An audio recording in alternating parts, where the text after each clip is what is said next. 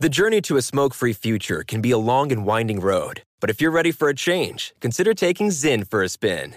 Zyn nicotine pouches offer a fresh way to discover your nicotine satisfaction. Anywhere, anytime. No smoke, no spit, and no lingering odor. Get in gear with the Zyn 10 Challenge and enjoy 10 smoke-free, spit-free days for just $5.95. Order online and start your new journey today. Warning, this product contains nicotine. Nicotine is an addictive chemical. Crime Alert, I'm Nancy Grace. Breaking crime news now. Brent Northcutt parks a female friend's car in a nearby parking lot while she visits her mom in the hospital. The friend's ex-boyfriend, Ian Bramall Allen, approaches Northcutt, who gets out of the car to talk. Bramall Allen, angry, suddenly stabs Northcutt and takes off in the ex-girlfriend's car.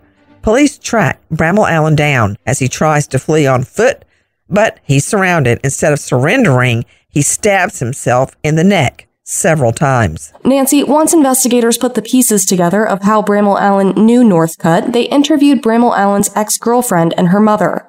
The mother reported that Bramall Allen was uncomfortable with her daughter's friendship with Northcutt, ultimately leading them to break up.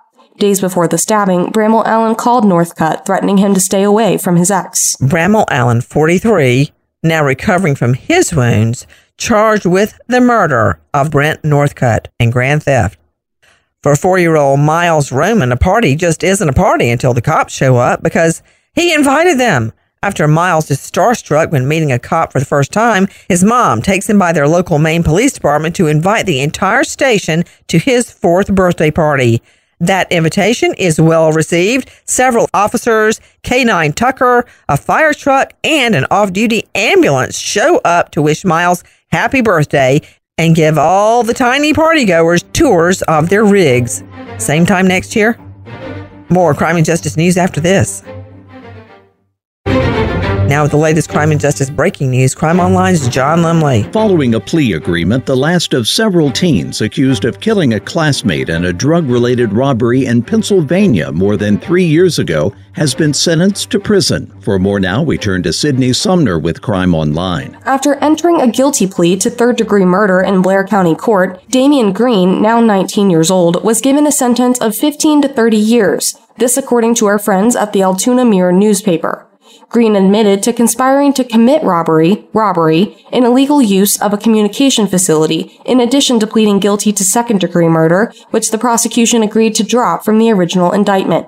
According to the prosecution, Green, along with another 15-year-old and a 16-year-old, intended to steal money and marijuana from 15-year-old Devin Fershing in February 2020. Authorities stated that one of the teenagers pulled a revolver on the victim and pistol-whipped him. Fershing was shot after he fought back. The other 2 teens earlier entered guilty pleas to third-degree murder. Police say a Kentucky woman mistakenly believed she was being abducted and taken to Mexico when she fatally shot her West Texas Uber driver. After being charged with murder in connection with the death of 52-year-old Daniel Piedra Garcia last week, Phoebe Copas remained in jail in El Paso, Texas. The shooting occurred on June 16th as Piedra was driving Copas to a destination in far southeastern El Paso. The 48-year-old Kentucky woman was reportedly in El Paso visiting her boyfriend. According to an arrest affidavit, Copas noticed traffic signs reading Juarez, Mexico during the ride. El Paso is situated across from Juarez on the U.S.-Mexico border. A man set to be executed in September for the 1996 murder of a dance student at the University of Oklahoma intends to decline his opportunity for a clemency hearing because he has little faith that the state's governor will spare his life. Once again, Crime Online, Sydney Sumner. In a telephone interview with the Associated Press, 44-year-old Oklahoma death row inmate Anthony Sanchez stated that Governor Kevin Stitt is unlikely to grant a pardon, even in the rare instance where the 5-member Pardon and Parole Board recommends it. In April, the Oklahoma Court of Criminal Appeals denied Sanchez's attorney's request for an evidentiary hearing in which they asserted that Sanchez's late father, Thomas Glenn Sanchez, was the true killer of Julie Buskin. The 21-year-old OU student from Benton, Arkansas, had just finished her final semester when she was kidnapped on December 20th, 1996, outside her Norman apartment building.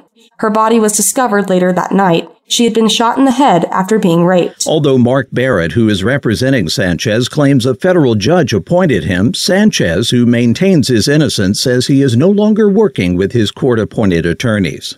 Prosecutors have dropped a minor assault charge against Davante Adams, a wide receiver for the Las Vegas Raiders, after he shoved a photographer to the ground as he exited the field after a defeat against Kansas City in October. The Kansas City Star reported that the complaint brought before the municipal court in Kansas City was dismissed on June 5th. J.R. Hobbs, Adams' legal representative, declined to comment. Police in Kansas City, Missouri, have accused Adams of pushing Ryan Zelby to the ground as he ran off the field October 10th after the Raiders' 30-29 loss to the Chiefs. At the time, police described it as a, quote, intentional overt act that resulted in whiplash, a headache, and possibly a mild concussion.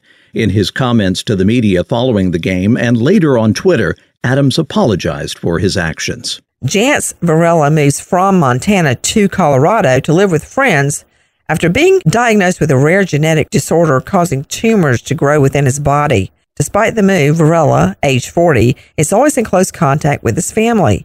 In May, Varela diagnosed with a brain tumor that's already affecting his motor control. Shortly after, Varela stops communicating with family entirely, doesn't return home after a night of bowling with friends. Varela's family believes the tumor may be affecting his judgment. Jance Varela now missing over a year. If you have info, please contact Larimer County Sheriff's 970-498-5100. For the latest crime and justice news, go to crimeonline.com. With this crime alert, I'm Nancy Grace.